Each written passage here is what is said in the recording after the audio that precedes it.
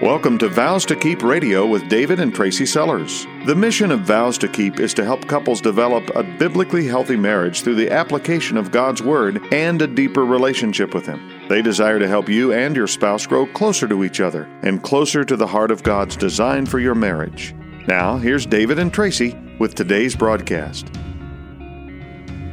We are David and Tracy Sellers, and we have made Vows to Keep. What are your kids involved in right now? This last year, our oldest two kids had their first year in Bible quizzing. Now, a lot of people aren't familiar with Bible quizzing, Tracy, so let me give a little bit of a lowdown. Teams study a book, a passage really of the Bible, and then compete locally and regionally against other teams. Now, our kids have tried a lot of different activities over the years, like basketball and soccer, but this one really stuck in their hearts. They studied for hours, didn't they, David? It was crazy. And their team ended up placing in the regional competition. I sat in that parent section and watched their focus and concentration and determination to have that correct answer. And I really couldn't have been more proud of them. Yeah, they excelled in so many ways. And of course, we wanted to do everything we could to help them succeed even more. You ever been there? Your daughter gets the A in algebra that she's worked so hard for. Your son challenges himself to read through the Bible in a year and he accomplishes his goal. Your favorite sports team wins the championship. Your nephew gets engaged after years of searching for the right girl. Pride. It's a good feeling that makes your heart swell. But I think a lot of us have a harder time taking pride in something that we've done. We tend to blow off the praise that someone else might give to us when we've met a big goal in our lives. Last year, for example, I painted the interior of our house, and boy, did it need it. It hadn't been painted since it was built about 20 years ago. I wasn't able to do the vaulted ceiling part, but I spent weeks and weeks of the summer finishing that task. I felt good about it. It wasn't easy, but I knew I worked hard. This is a different kind of pride than the chest-swelling kind that comes in watching our kids succeed. It's more like a sense of accomplishment. But even in our achievements, we often compare ourselves to others. Did I pick the right color? You did. What about those spots on the wall that I know aren't right? Like every time I look at them, I see them. I never see them. Someone else could probably have done a much better job. It's human thoughts that come so naturally to us. Paul mentions a couple times in his letters, like in Galatians and Romans, that when we evaluate ourselves, it shouldn't be an apples to apples comparison. Instead, he says we need to do it with sober judgment. What does that mean? That means that if we're going to assess ourselves at all, we should do it through the lens, as Paul puts it in Romans 12:3, with the measure of faith that God has given us. I like that, David, because it helps keep perspective. And perspective is quickly thrown out the window in the face of what I would call destructive pride. That kind of pride is not the sense of accomplishment we have in a mission or watching someone we love succeed. No, that's the kind of pride that destroys, the kind that lays waste to our relationships, the kind of pride that God opposes. That's the kind that annihilates any remaining humility and it affects our souls before we're even born. Yeah, we're talking about the pride that has your marriage in its grip. You and I today, we need to have a discussion about this destructive pride. Our individual hearts need it. Our marriages need it. Not one of us speaking or listening today can avoid this sin that's called pride that each of us are born with, like a genetic disease. So are we saying today, David, that we all have the sin of pride? Absolutely we are.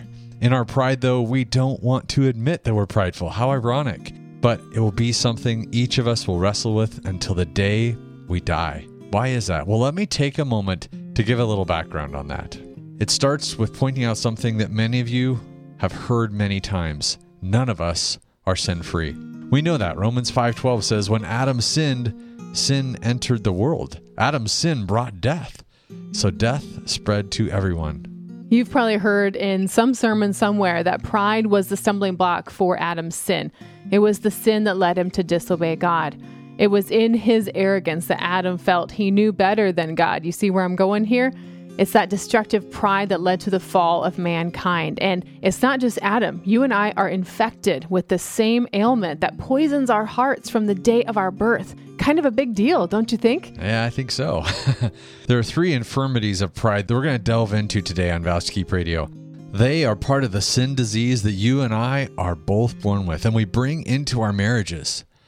Now, if you're taking notes or even just mental notes, here are the 3 infirmities that I'm talking about. The first is self-reliance. The second is self-sufficiency. And the third is self-righteousness. Let me say that again. The first is self-reliance, then self-sufficiency, and finally self-righteousness. These are the sin sicknesses that infect our lives and our marriages. It's really interesting, though, David. We try to excuse our pride. I know I do. We try to cover it up. We try to replace it with something that seems a little less obtrusive to others, but in the end, we're still suffering from it. So we've learned to live with it. In fact, instead of trying to weed it out and pull it up by the roots out of our lives, we decided to normalize it. Generation after generation has made it not only standard fare to limp around with pride's crippling effects, we now celebrate pride's cultural mutations. Instead of going to the cure and eradicating it from our lives, in the laboratory of our culture, we have bred new and more hideous malfunctions in this universal sin and embraced it as if it was something that every person should have, or at very least, have the right to. So this immobilizing infirmity of sin called pride is probably the sin we most need to talk about. Here on Vows to Keep Radio, we go to God's Word to learn and change in a lot of different areas of marriage. We talk about communication, finances, forgiveness, lust. We talk about unconditional love, among many other things. But at the core of most of these marital sin issues is pride. But I don't think it gets the attention it needs because not one of us in our pride wants to admit that we're prideful. I'm the most humble person you'll ever meet, David. That's the running joke, right? But oh, how true, how true. We are such great self-deceivers, aren't we? I know I am. Yeah, I can spot someone else's sin like a mile away. Here, let me help you with your little teeny sin. Oh, this log in my eye? Yeah, well, it's been there for like 20 years. I like my log. My log is actually accepted by all my peers. My log is my friend. If you separated me from my log, I wouldn't be me anymore. So no thanks. I'll keep my log. But lean in a little closer, will you, so I can help you out with that speck? Are you ready to get better? Are you tired of limping around? Tired of letting pride win the day and rob you of God's best? I am. So let's travel to the doctor's office today then, shall we? Admitting all the way that we have some things that need to be laid out on the table in full view of the great physician. Let's start the process to healing by taking that first step, making the appointment to see the good doctor. Then by taking the prescription that he gives, swallowing the truth that we are indeed sick with pride and we need what only he can offer. If you're willing to do that, you've entered into the cure phase of this illness. Without knowing it, you're ready to swallow your first dose of life-giving humility. As David mentioned earlier, the 3 infirmities of pride that we're going to discuss in this 2-part series on Vows to Keep Radio are self-reliance, self-sufficiency, and self-righteousness. So let's talk about that first one today. Let's define it. The pride sin of self-reliance, which is really trusting in my own abilities, my own efforts. Self-reliance causes me to believe that I'm in control, or at least things would be better off if I was in control. And how did I get to be in control? Well, I put myself there, of course. Why? Because I think I know best. The first step down this dangerous road of control is not me being controlling with my spouse or my kids. No, that actually comes later. It begins somewhere else. It begins in the deep places of my heart that no one else can see. The sin of self-reliance starts with an exchange in my heart of who's on the throne of my life. It's a sometimes subtle progression of me not trusting God to really take care of this particular situation. So I step in and I try to help. It ends up not working out the way I want, so I step in a little more the next time and a little more the next to achieve my desired result. And before I know it, I've completely usurped God in his position on the throne of my life. I now preside in command over everything. I've got the reins because I don't trust God to do a good enough job to provide for me. And this is where it deviates from being something that takes place where only me and God can see what's happening.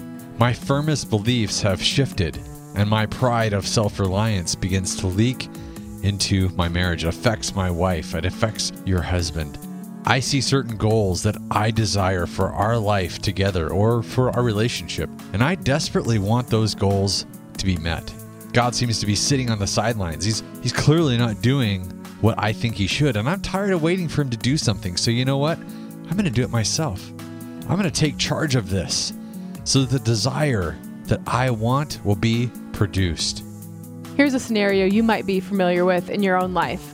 Betty and Bob are on different wavelengths completely when it comes to physical fitness and sports.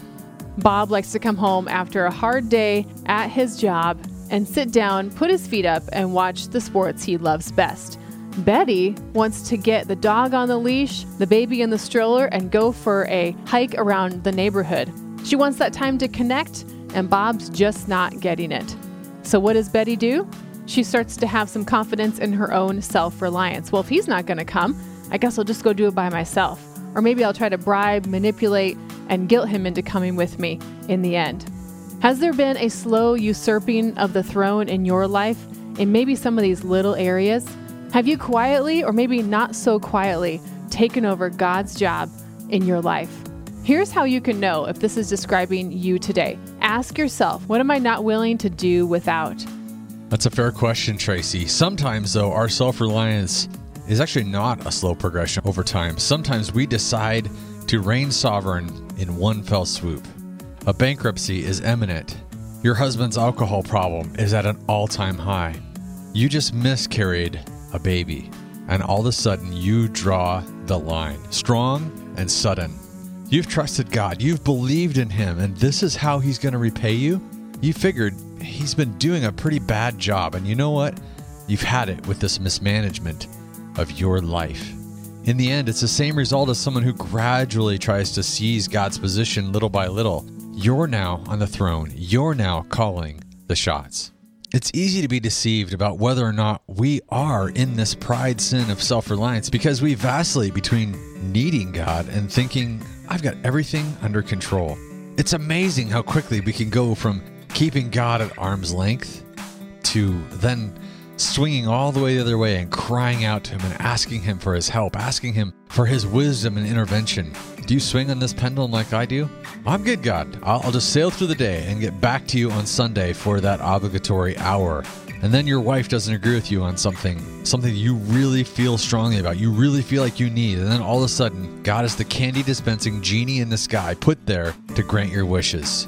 A scary life-altering symptom of this sin disease called pride is that it changes our view of God and it puts His character into question. And if we've come up with a new description of God in our hearts, a God who we don't really trust, a God who doesn't have our best interests at heart, a God who answers to us, then we aren't going to go to God's word for our source of life and to light the path that we're on.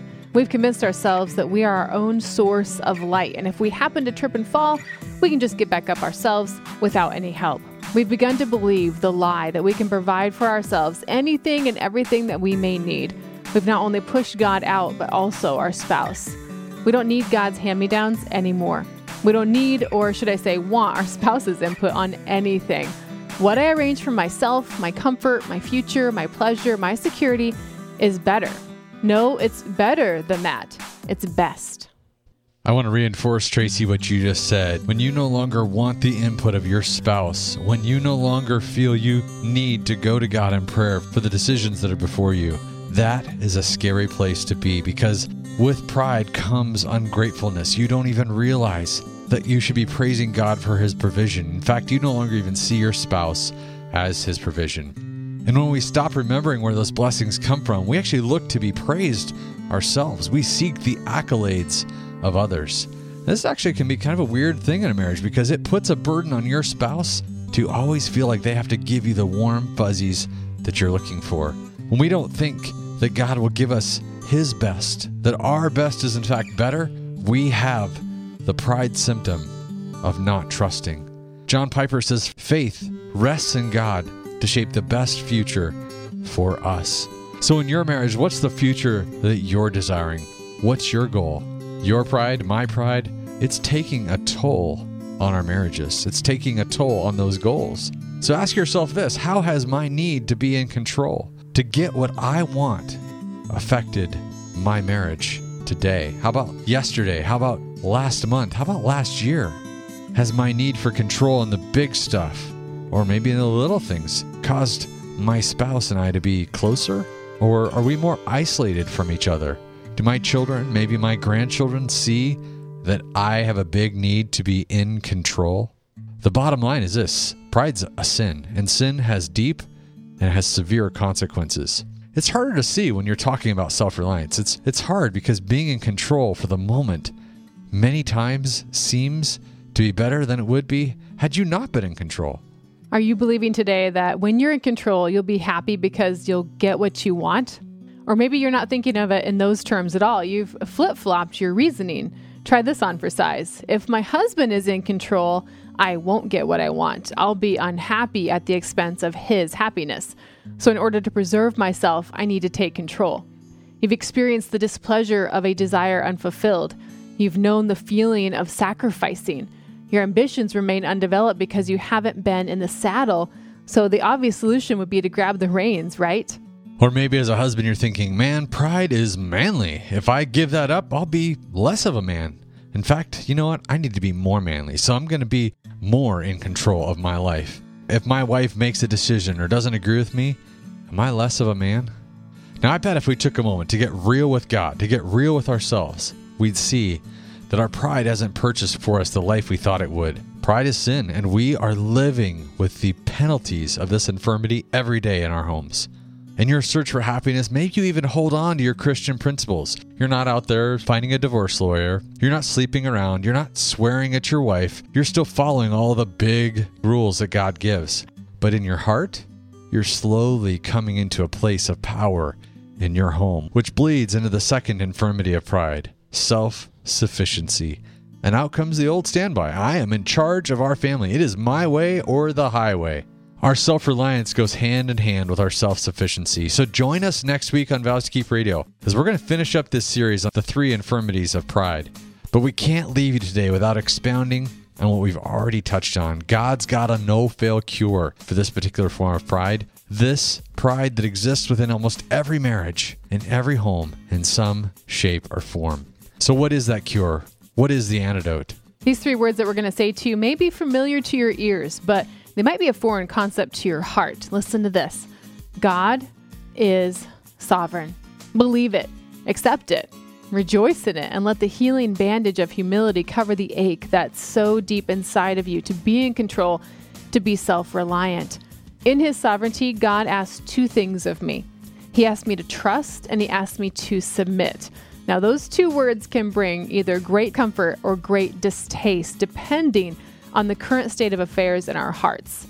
Loving the fact that God is sovereign is so easy to say, but it's so hard to do in the moment, right? Let me tell you this story. All 3 of our kids were NICU babies. They all had severe issues at birth, and I had severe issues in pregnancy. We were not planning on number 4, but here he came. My doctor thought it was a death sentence for me. Oh, it was such a rough time. I remember that season well. I didn't understand what God was doing because he knew how sick I got when I was pregnant, and he knew how sick my babies were. I didn't know what to make of it, and then the day came when I knew I was miscarrying my child. I wanted to be in control at that moment. I did not like the fact that God was sovereign. I was very angry and very hurt, and I stopped trusting God. That lack of trust in him hardened my heart in one instant. I drew the line in the sand. I said no to what I thought was God's mismanagement of my life. That was about 10 years ago, and it still hurts. In fact, I am struggling not to cry right now. Many of you know what I'm talking about. You've been through hard things like that, things that don't make sense to our human minds. But we're given a choice. Trust ourselves or trust God. I began to lean on my own understanding, and I was very well aware of that. I was not acknowledging God, and my heart became a twisted, dried up root of bitterness. It was my one fell swoop moment where I took my trust of God and I placed it in me instead. It was my moment of usurping. And when my trust was taken off God and his goodness, my submission to him and his word was still kind of there, but it wasn't like it was. It used to be him and I, heart to heart, close, the way we should be. I held God off at arm's length, and something really scary happened.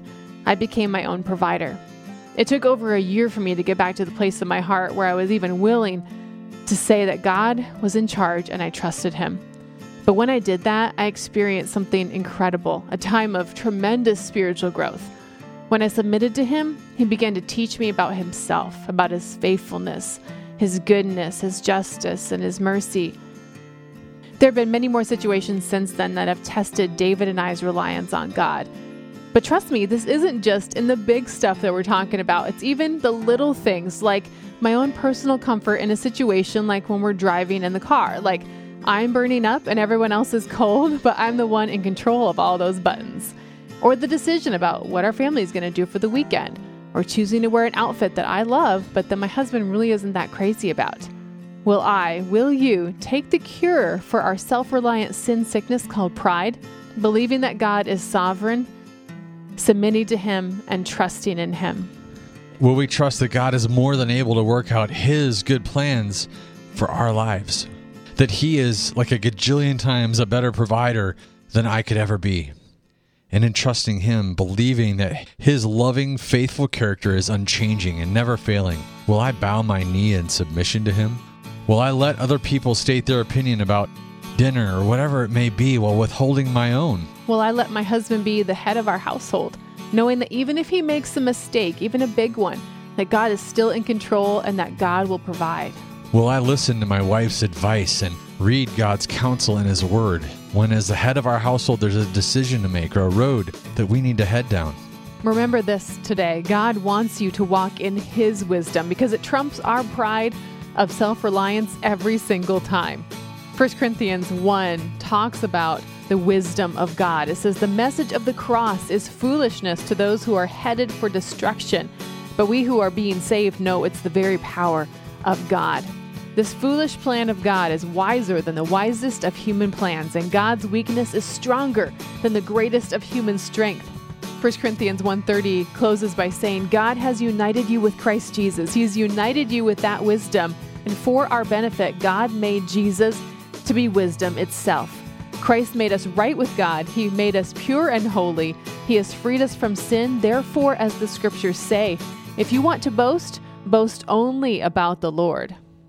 As we close today on Vows to Keep Radio, I want to read to you part of that famous love chapter in 1 Corinthians 13. Now, as I read these verses, I always have a hard time because I feel like I fall so short. Even in the first few words that say love is patient, love is kind, love is not proud, yikes, that certainly doesn't describe me very much. But here's what I'd like to do. I'd like to read 4 verses from this chapter, and as I do, I don't want you to picture your shortcomings. Instead, view these words in light of who God is and how He loves you. It says that love is patient and kind. Love is not jealous or boastful or proud or rude. It does not demand its own way. Love is not irritable, and it keeps no record of being wronged. It does not rejoice about injustice, but rejoices whenever the truth wins out. Love never gives up, never loses faith, is always hopeful, and endures through every circumstance. It's in this perspective that we can come under God's authority and under His sovereignty. Like what you heard today on Vows to Keep Radio? Listen to more life-changing broadcasts at vowstokeep.com. Since God is not only all-powerful, but also is kind and faithful, then He's trustworthy. Since God is not only omniscient, all-knowing, but He's also patient with our failures, a God who doesn't give up on us, then He's trustworthy. Since God is not only the righteous judge who deals justly, but also the one who keeps no record of being wronged, I can trust Him with the deepest, realest parts of who I am. Love is not proud, these verses say in 1 Corinthians 13. We can see that God is not proud. How could He be and still be all those other things to us? I can so clearly see that pride and love cannot exist together. But isn't that what I demand in my pride when I say with my words and actions, you better love me, despite my pride? Pride always pushes the other person away. Pride cripples the love that's between a husband and a wife, a God and His daughter, God and His son. Humility, trust, and submission are God's no-fail cure to heal our sin sickness. Vows to Keep is supported by a team which includes biblical coaches, writers, and pastoral advisors. If you have a desire to serve marriages in your community, we would love to hear from you. Vows to Keep is a not-for-profit marriage ministry designed to bring God's encouraging truth to the marriages of our area. As a not-for-profit organization, our commitment to Christ-like marriages includes providing much-needed services regardless of a couple's financial ability to offset the cost of Vows to Keep operations. If you are unable to donate your time or abilities but would like to help support Vows to Keep financially, visit vowstokeep.com and click on the donate link. This program is sponsored by Vows to Keep of Zanesfield, Ohio.